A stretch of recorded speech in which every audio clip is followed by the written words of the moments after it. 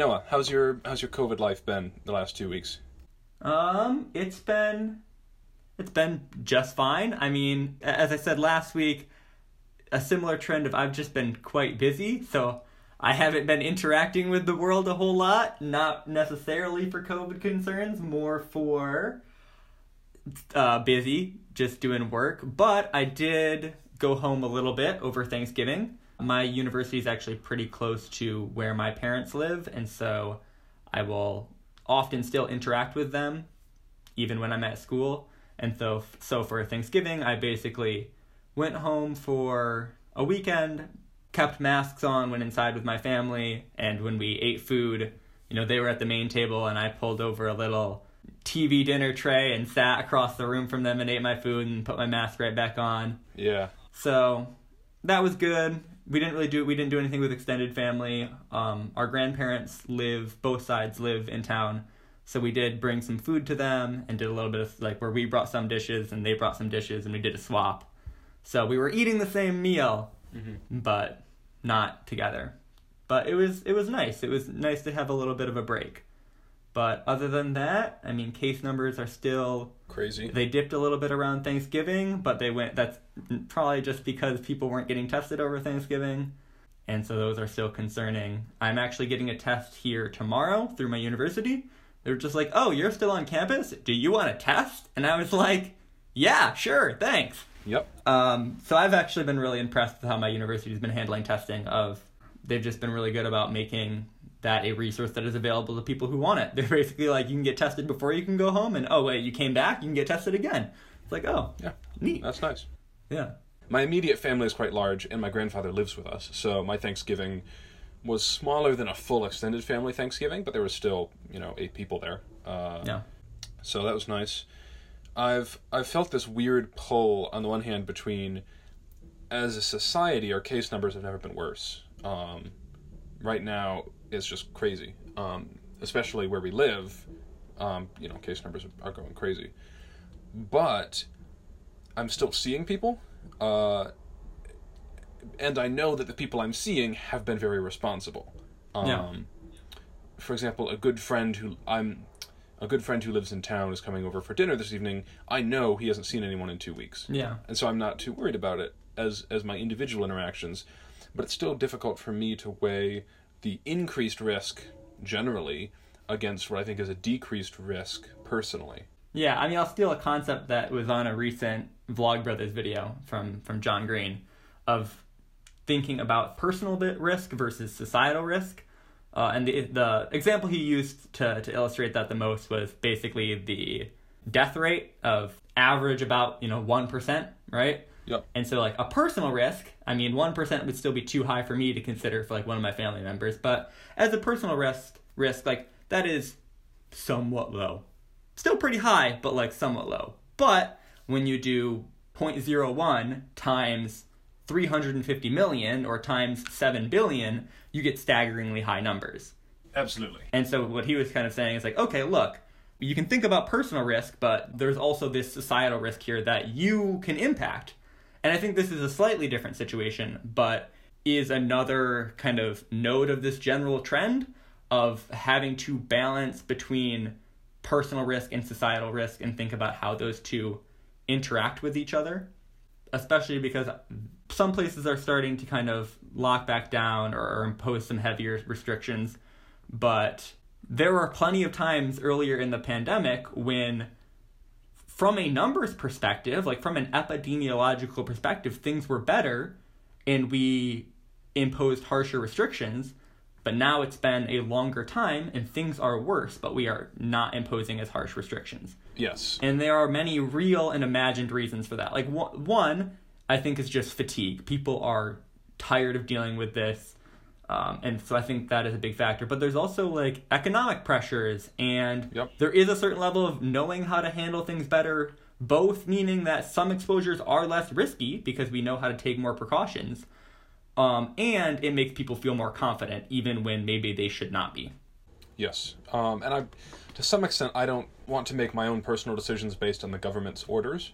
Not necessarily because, boo government, I don't trust the government. But I just think the government has a poor rationale for a lot of the decisions it's making.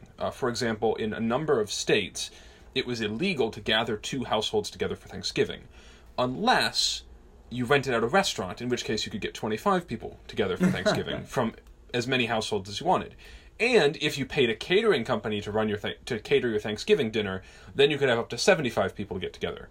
Yeah, I was reading an article, I can't remember if it was, I think it was New York Times, it might have been something else, about basically just an analysis of restrictions and how there was a lot of finger pointing at, oh, people gathering households together, that's the real cause, but, oh, you can have a bar open until 10 o'clock at night, like, that's no concern. You take your masks off, eat food at the bar. Oh, but 2 households coming together? No. Where my perspective is, hey, maybe both of these things should be limited, but it's a bit ridiculous when, there's this really hard condemnation of 2 households coming together when bars are open, restaurants are open, all sorts of other places are open, and it's like, well, it seems like households gathering has maybe become a little bit of a scapegoat, and that there are risks there, but you can't condemn that so hard if you're not going to condemn other things as well. Yes. Kind of going back to the idea of societal versus personal risk, I'm willing to take more personal risk because I know the societal risk is low. I'm going to be... my roommate's moving out in a few days, so I'll have this apartment to myself for 2 weeks. If if something really goes bad and I get sick, isolating wouldn't be the end of the world. Yeah. And I don't have to expose anyone, it'd be fine. Yeah, well, and even thinking about, 2 households gathering for Thanksgiving, there are certainly societal risks there, because if, transmission happens, they impact other people. But I would argue that the balance on 2 households gathering leans more towards personal risk than societal risk, but bars being open leans more towards societal risk than personal risk. Certainly. And I think that the government, they should have interest in both kinds of risk, for the same reason seatbelts are almost entirely a personal risk, unless you're talking about children. Yeah. Like, adults wearing seatbelts, personal risk. I still think it's a good thing that the government has some say in there, that they say, hey, this is personal risk, but we're still going to say that you have to do it. But I think that they have more role in talking about things that are societally risky. Like food regulations, the FDA. Yeah. Yeah. So, this isn't a COVID episode, but No. we've spent quite a while talking about this. But this is where we stand. Yeah. I've seen a lot of predictions and reading that this winter is going to be very bad. That we're going to see a lot of death and suffering over the next 3 months. Yeah, potentially hundreds of thousands more. Certainly, which would be awful. So let's pray we don't end up there. Yeah. But the main episode for this podcast today is, I guess, kind of the nebulous concept of productivity. Yes. I think both on a personal level and in a broader cultural American level, there is this worship is probably the best word if I'm thinking about my own interaction with productivity and also culturally. Yeah. It becomes an idol, or I was like, just such a thing that I think societally, but also I know me personally, I just think about productivity not even in very specific, just getting things done, accomplishing things, being productive as maybe sometimes the end-all be-all goal of a day. I sometimes, how well did today go? Well, how much homework did I get done? Yes, absolutely. I mean, think about all of the, productivity blogs or Instagram inspiration about productivity, and people saying, well, if you're willing to wake up at 3 a.m. and just work for 12 hours, you can get so much more done. And whether you're talking about specifically getting work done in a narrow productivity sense, or just on a general societal well-being level, that we really value and think of people just kind of gritting down and just doing work. I think we really think that a lot of things are about, or even just where people end up in society is about how well they can do work. Absolutely. I'm struggling to come up with a specific way of putting it, but how good they are at exercising their agency on the world around them. Yes. I have seen some rather disturbing arguments around disability rights that are more or less if somebody isn't making money, they're not contributing to society. Wow, that's hurtling towards eugenics. Absolutely. But especially around disability rights, there's this real push to say we have to find a job for everyone to do where they are making money, because otherwise they're not useful. Which I think is an awful mindset. There are lots of things that do not make money that are very valuable. Yeah. And humans are made to do work in the loosest possible sense, right? We aren't made to just sit on the couch and watch TV all day.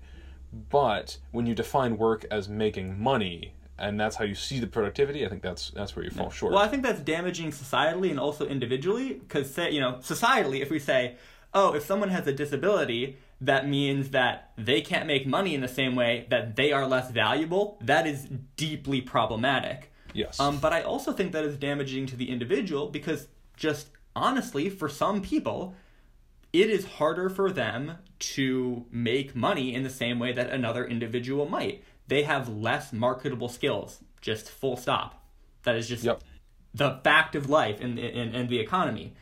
And so if we say to them that, hey, your worth as a person is defined by your ability to make money, to be productive, to be a value creator in the narrowest sense of that word, that's really damaging for them. Because even if there are good intentions saying, oh, we are going to help these people to find jobs where they can make money and be contributors to society, if that's really hard for someone to do, or getting close to impossible for them to do in the same way that other people can, if we constantly tell them, we're going to find a way for you to make money so that you can be meaningful, that kind of sends a message that they can't be meaningful without finding a way to contribute to society in a narrow sense of that phrase. Absolutely. We talked on the episode about emotional health about how disability exists within a society. Yeah. And that a society can structure itself such that people's deficiencies are not disabilities. Yeah. Right. So in the broader society, someone who is colorblind has a disability only because we color code things. Yeah. And so to have a society in which making money is the end goal of human existence, of course there are going to be people who cannot do that, but that in some sense that disability is only coming about as a result of the society and isn't inherent to who they are. Yeah. I guess I'm struggling to find a good way to phrase that. But this disability of not being able to make money, the problem is not just the disability. Disability exists within the society. The problem isn't the problem, it's the resistance to the perceived problem. The fact that some people are less able to make money and apparently therefore less able to contribute to society, that's not the real problem. The real problem is that we define being able to contribute to society with having marketable skills and being able to, make, quote, meaningful amounts of money. Yes, certainly. And so this is, it's very easy to speak about the dangers of a productivity-based society, but the two of us feel very strongly this impetus to be productive, whatever that means, and that's part of the reason we made this podcast. Yeah, well, and I think it's complicated because I certainly think there is value to productivity and progress. If you listen to when we talked about the future of biotechnology, to get to that point where technology can do amazing things requires a lot of productivity.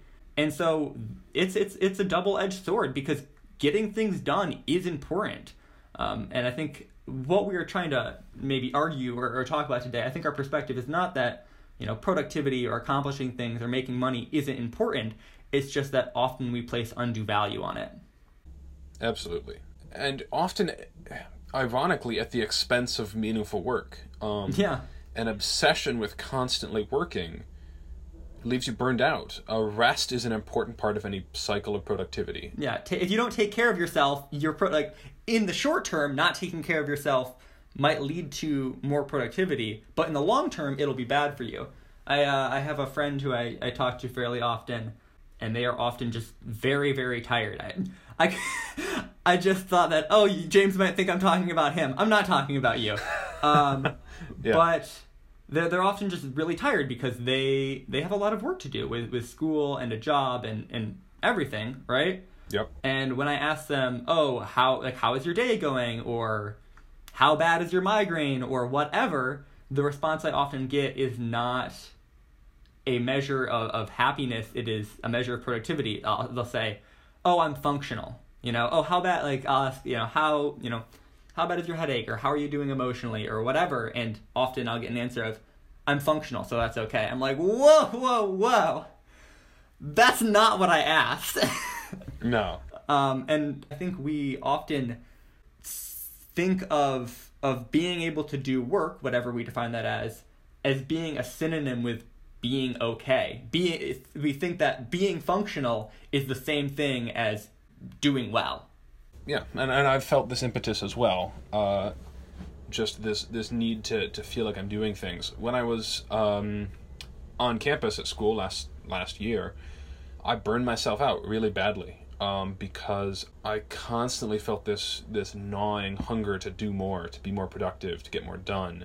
I signed up for a dozen extracurricular activities, and I was taking 17 credits, and I was doing research, and I was out of my dorm room for 14 or 15 hours straight every day. Dang.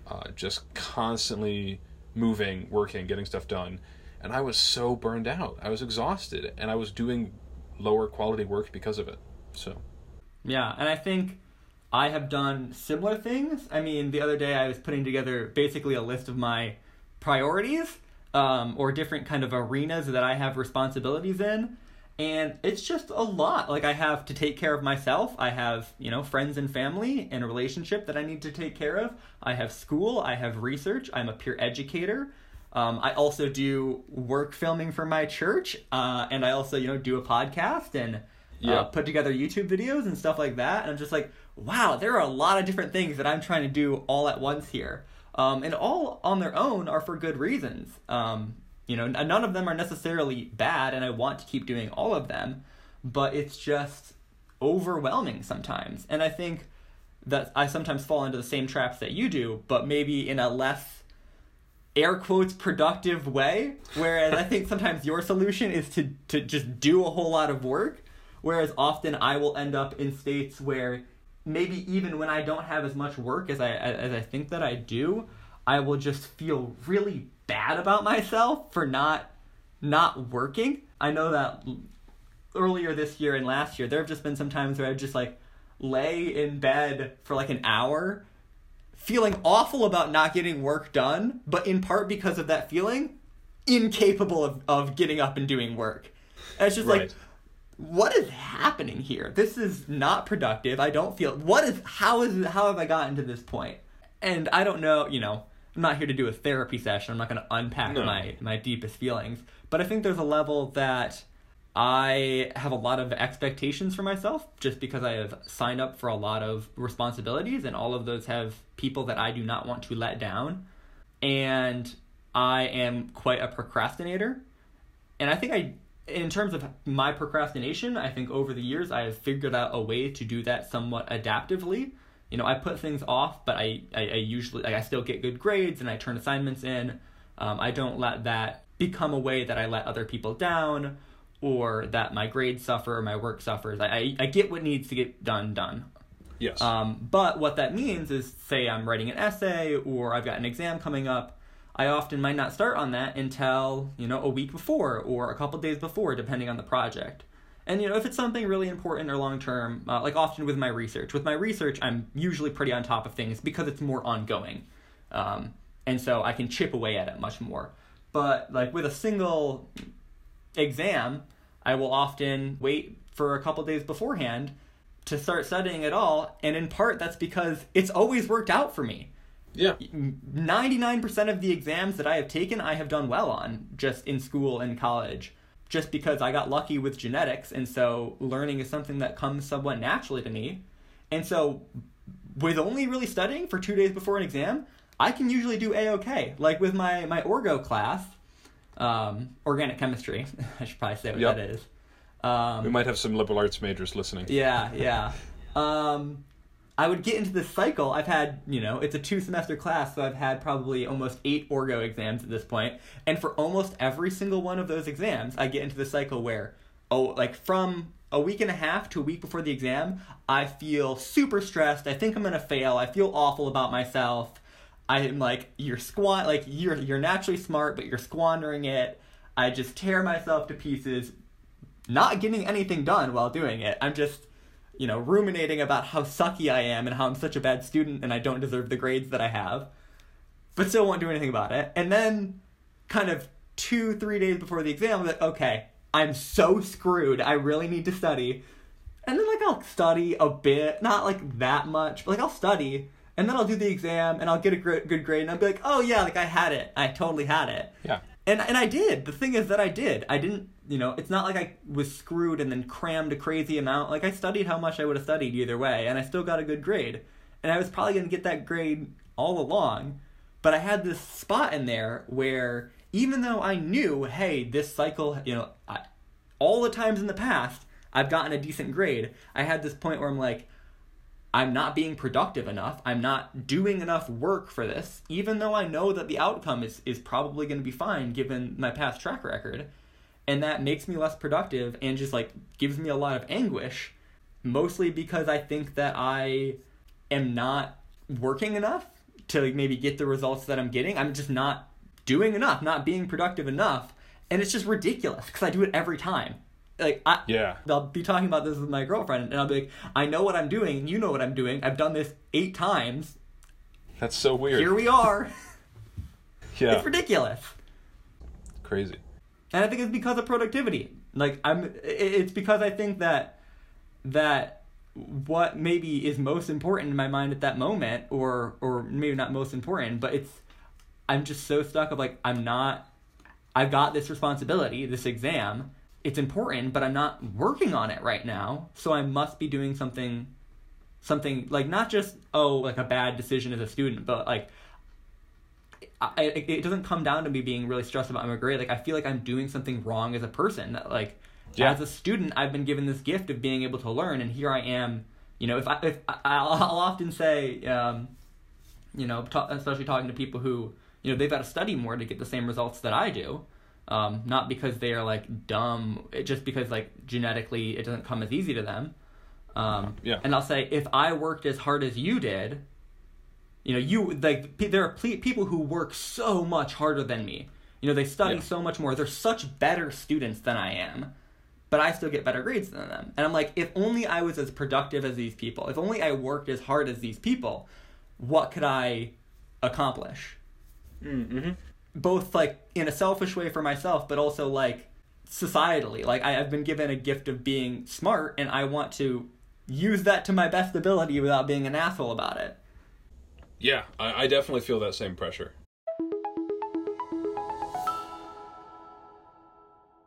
I have spent this calendar year, so kind of my New Year's resolution, I've carried it through, was trying to be really intentional about rest.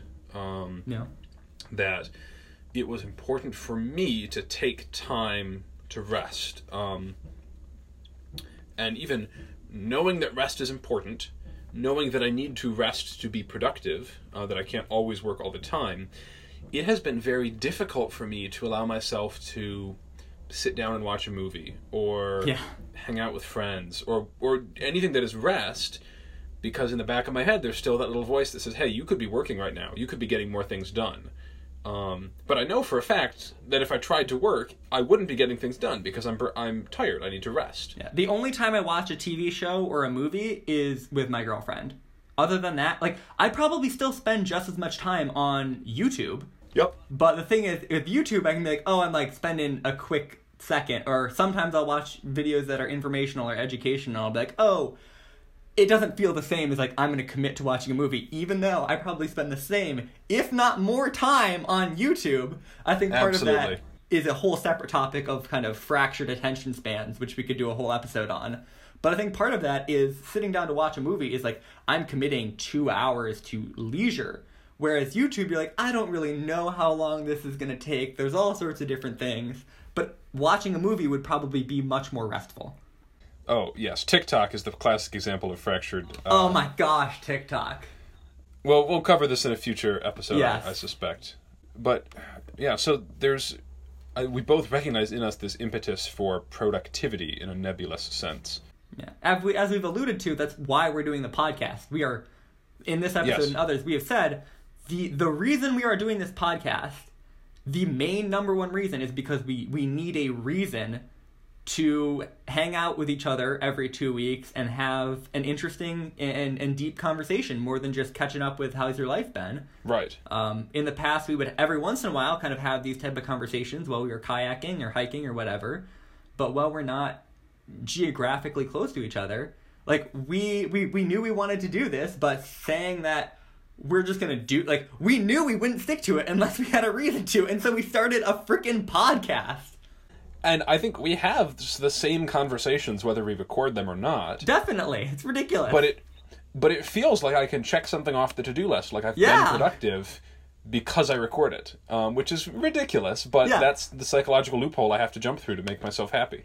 And from a productivity standpoint, you know, recording the episode is about the same amount of time, but for every hour that we record, I spend at least an hour, at least 2 hours editing, right? Which is fulfilling work. I don't mind it. I like editing, right? Yeah. I mostly like editing. But from a plain productivity standpoint, if the main goal to achieve is have conversations with James, it would make so much more sense to just have those conversations without going through the hassle of recording it and then spending double, if not triple, the time I had with those conversations editing and uploading that podcast. But here we are. And I don't want to change. I like doing the podcast, but I think there's an element of it where, you know, part of it is I just like creating things and like putting stuff out there. But I think there's an element of, like, spending the time to edit and put up a decent podcast makes the, you know, tells my brain, oh, it was worth it for you to have that conversation with your friend. Right. Which, man, what weird psychology.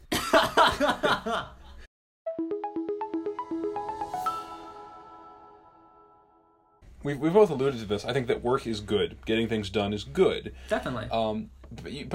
We have to understand its value within a context, right?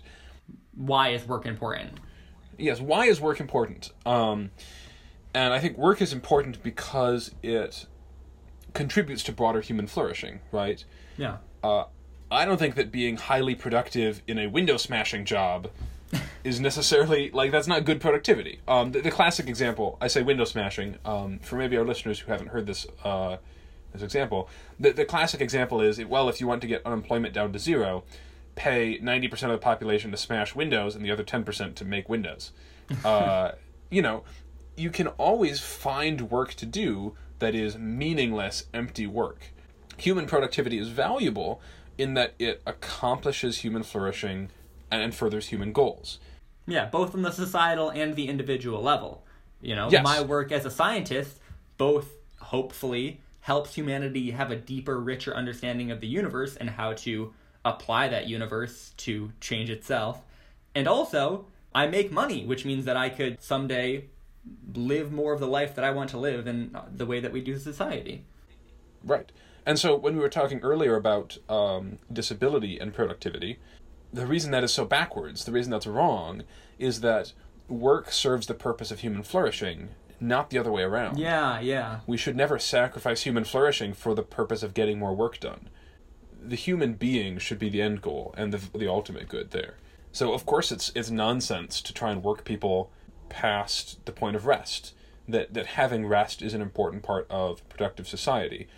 And I'm not a communist, but that being said, I don't think it's useful to say, you know, people ought to work for their health care.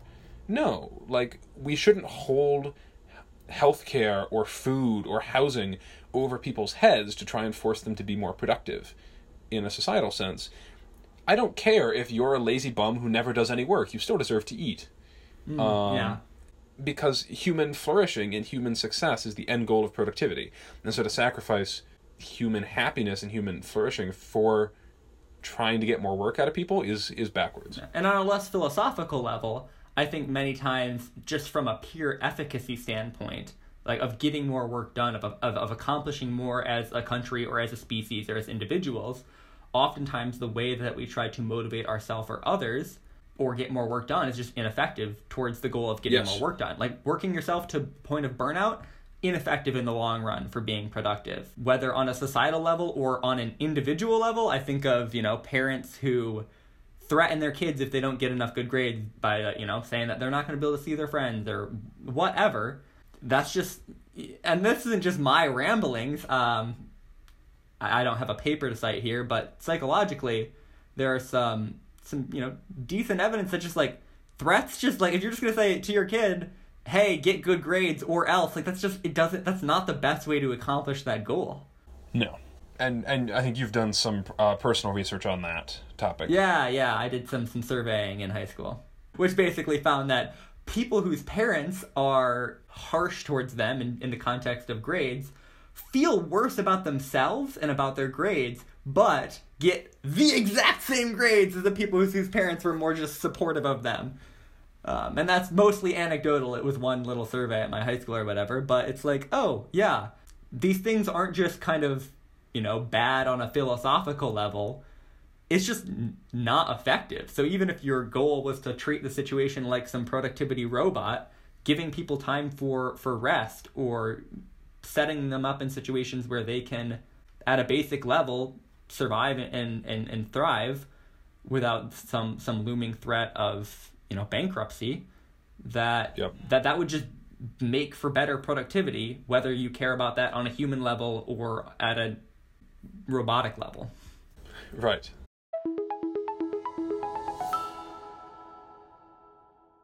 So I think another thing we wanted to cover on this episode is how we are productive.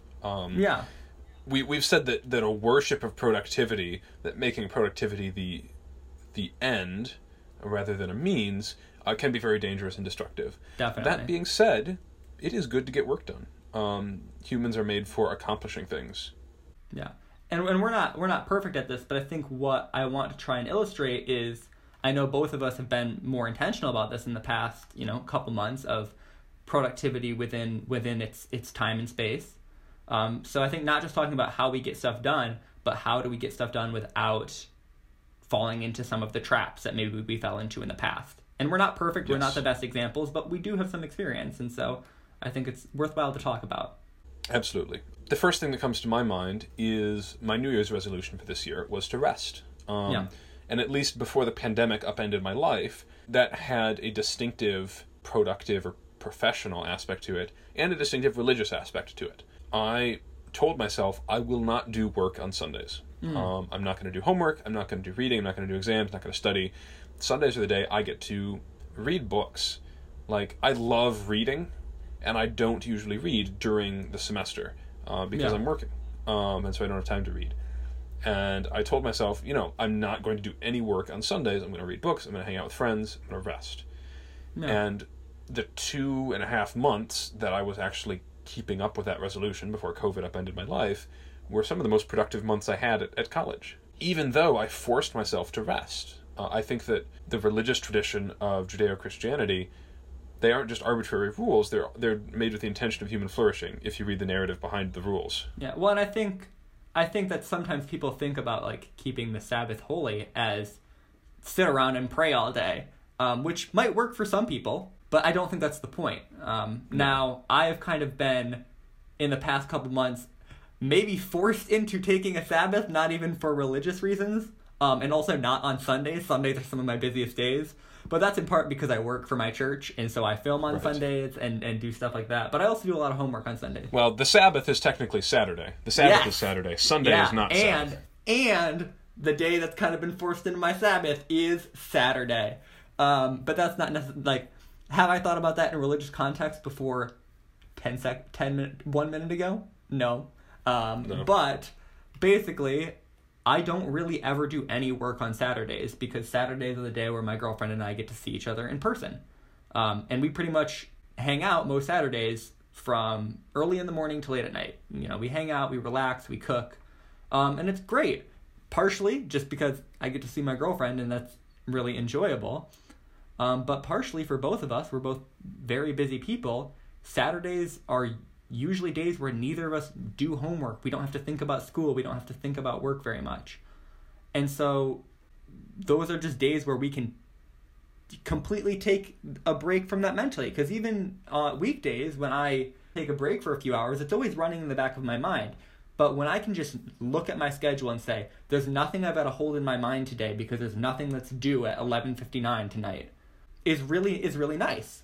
So even later in the day, when I'm not hanging out with her, Saturdays are my day where I know there's nothing that I've got to get done tonight. It's just my day where I can relax. Yes. And from what I have seen, you have had a productive, well-accomplished semester. Yeah. Even, I think some of the productivity worshippers, for lack of a better word, would say taking a rest is bad, and you really, if you worked on Saturdays, you could get so much more done. That's just not true. Well, and I think that people who would make that argument are kind of, I'm trying to remember what the name of the curve is of understanding situations or whatever. But people who like real productivity, people who are really into productivity will advocate for taking rests.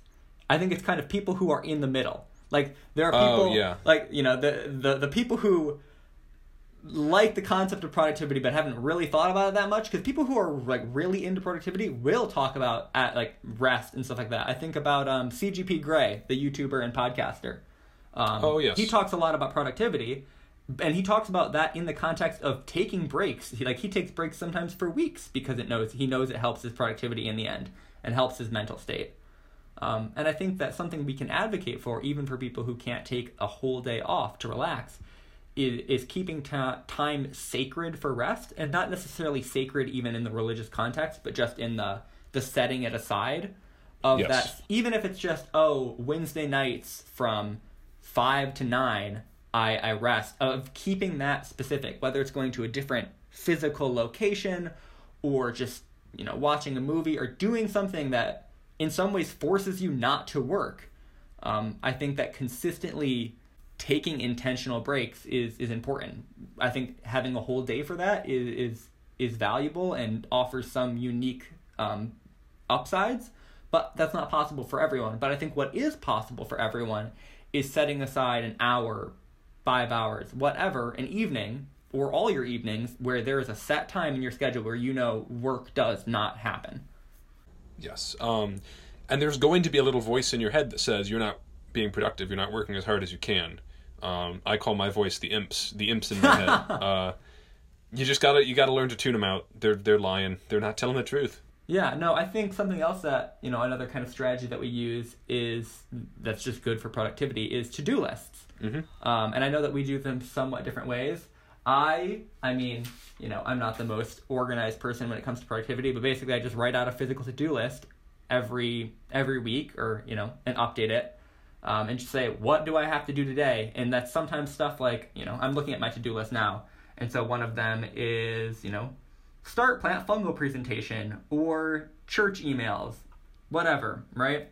And so there's some things that are like due today, like a church email, right? But there's some things like I'm saying start my plant fungal presentation. That presentation isn't due for 5 days or more than that even. But I'm saying, hey, this is going to happen now. I'm going to start working on it today.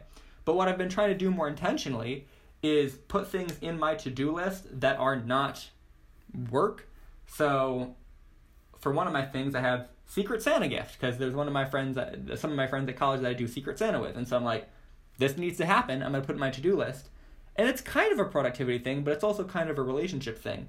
But like for Friday, I have eat, because I often don't eat enough. I know Friday is going to be a busy day. And so I'm saying, to be productive, to check off everything in your to-do list, you need to take care of yourself. Or on Wednesday, I have take a hike, because I know it's going to be a nice day.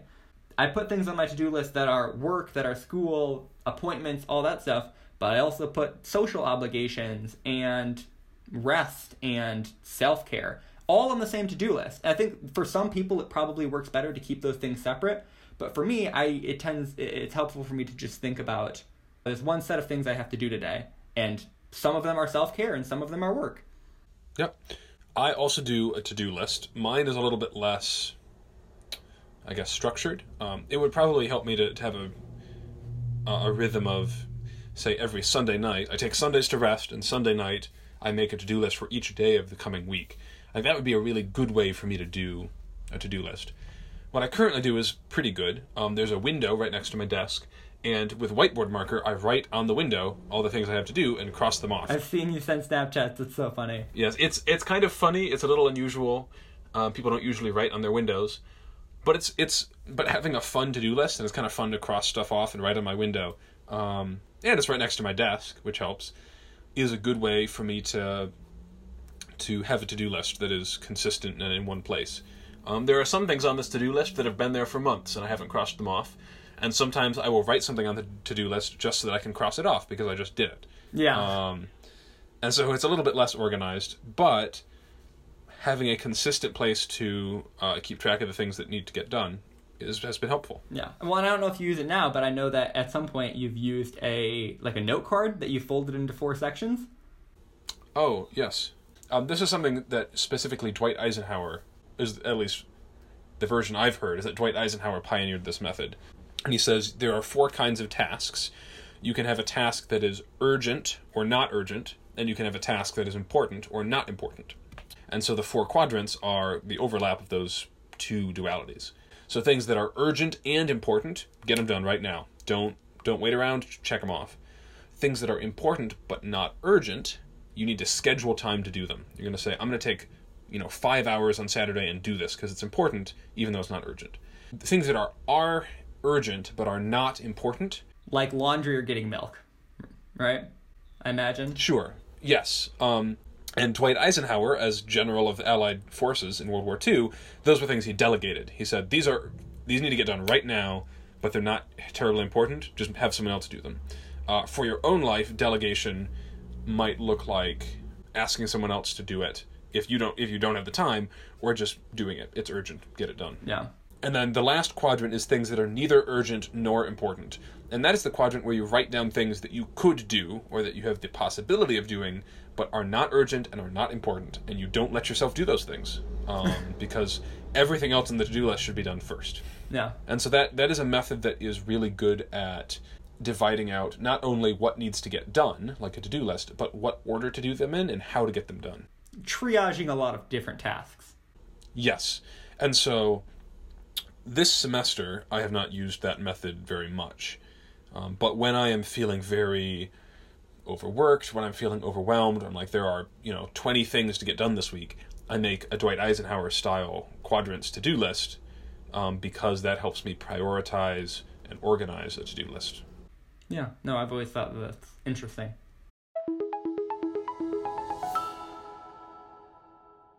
Something that I've been thinking about recently, which, I hesitate to say it because I could do a whole episode about this, but I hate any sort of advice that starts with the word just. Just do this. Just do that, It's so simple if you just whatever. And so I hate any of that type of advice, but there's been basically, I'm a hypocrite. And so what I've been thinking about a lot lately is just start. And that's one of those things where I hate just saying that, because I hate, just do the work. It's like, screw you. That's not helpful. Yeah. Yeah, but I know for me, often when it comes to procrastination, at least, it's not doing the work, it's starting the work. And so it's not like I would actually tell someone or tell myself, oh, just start, like it's that easy. But I use that more as a way to remind myself that hey, once you start listening to the lecture, or once you start working on the project, it's not that bad. I actually like learning, whether it's an organic chemistry lecture or genetics or whatever. I really like learning about those things. Thinking about sitting down, watching a lecture, taking notes asynchronously, it's kind of a drag. But as soon as I hit play it, 10 seconds into it, I'm like, oh, okay, I'm in a rhythm. I'm doing it. Okay. But just hitting the play button is the hardest part. Opening the Word document is the hardest part of starting an essay.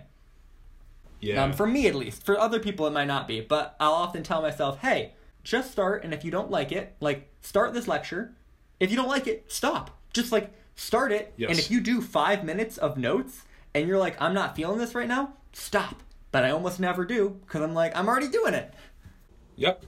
And that same advice is something I've heard from other people, of just, do it for 5 minutes. If you feel like you can't do it, just do it for 5 minutes. Because you can do it for 5 minutes. And once you're 5 minutes in, you'll have some momentum and you'll keep going. And you'll get it done. Yeah. And so the way that I pitched the idea of reminding myself, I'll show you. I literally have a sticky note that I've been putting on my wall that says just start. Uh-huh. But it's not saying, the just there is not in that, oh, it's so easy, just do it. It's that it is an easement. It is, just do this. Mm-hmm. And you can stop.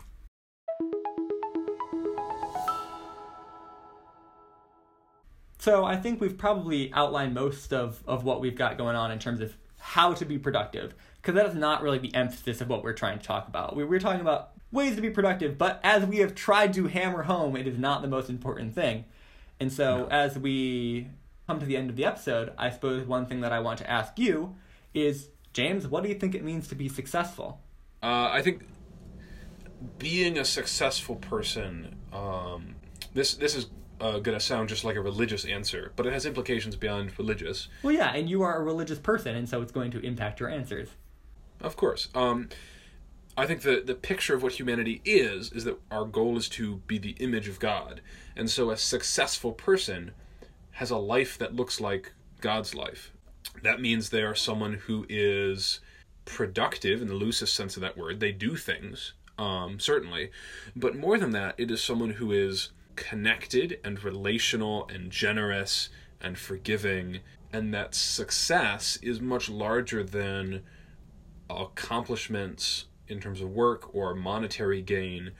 But someone who is successful is someone who adequately acts like a little god out in the world. Someone who, like I said, can be forgiving, can be creative, can have relationships, can be generous, and that's what makes someone successful.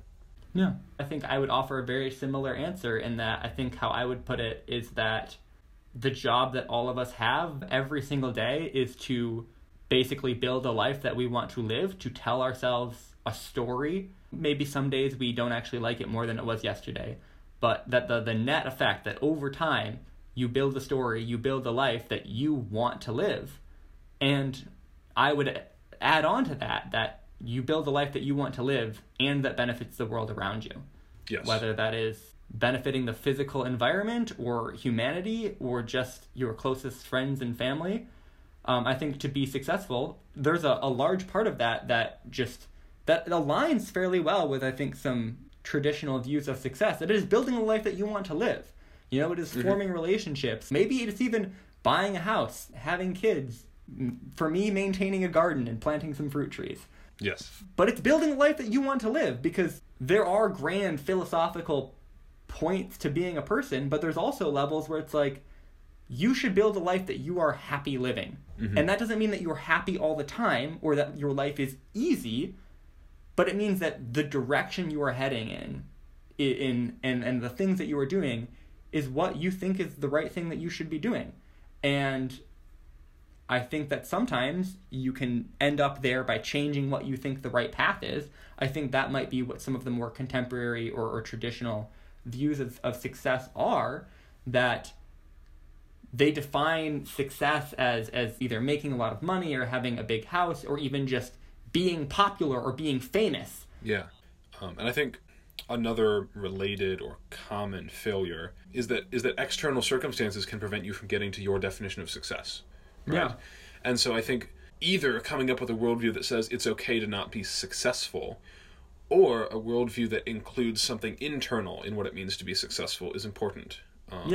And reevaluating success such that it can be something internal or partially something internal.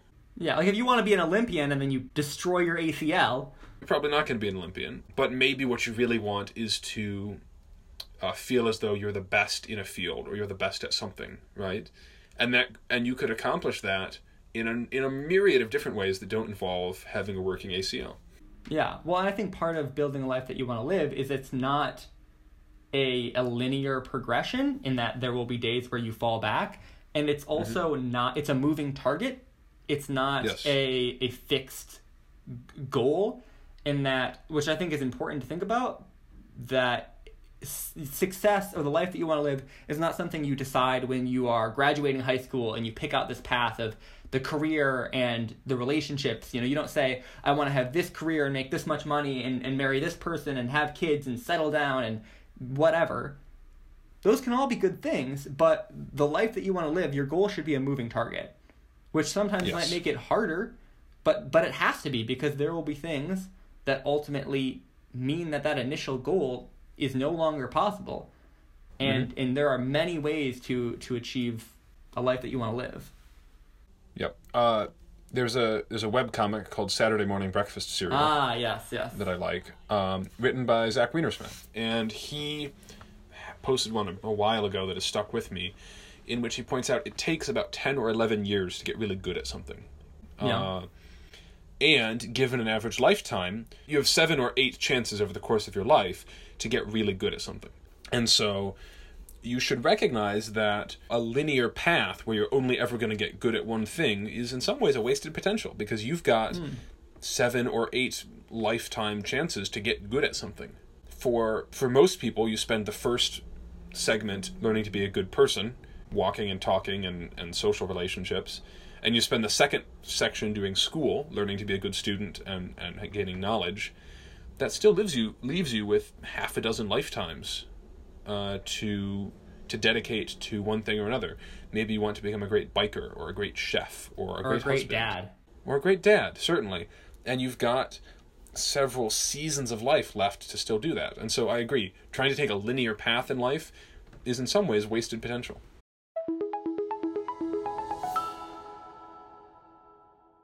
All right, I think we're pretty much coming to the end of our discussion. I think just kind of looking back, we started in talking about what productivity is and how we think about it culturally, and how productivity for the sake of productivity isn't really all that valuable or important. And though maybe it felt a little bit off topic, I think ending talking about success was valuable, because if you're going to be productive so that you can accomplish a goal, well, what should your goals be? If you're going to be productive so that you can be successful, we need to think about what it means to be successful. So thank you for listening. I hope that it was interesting or insightful.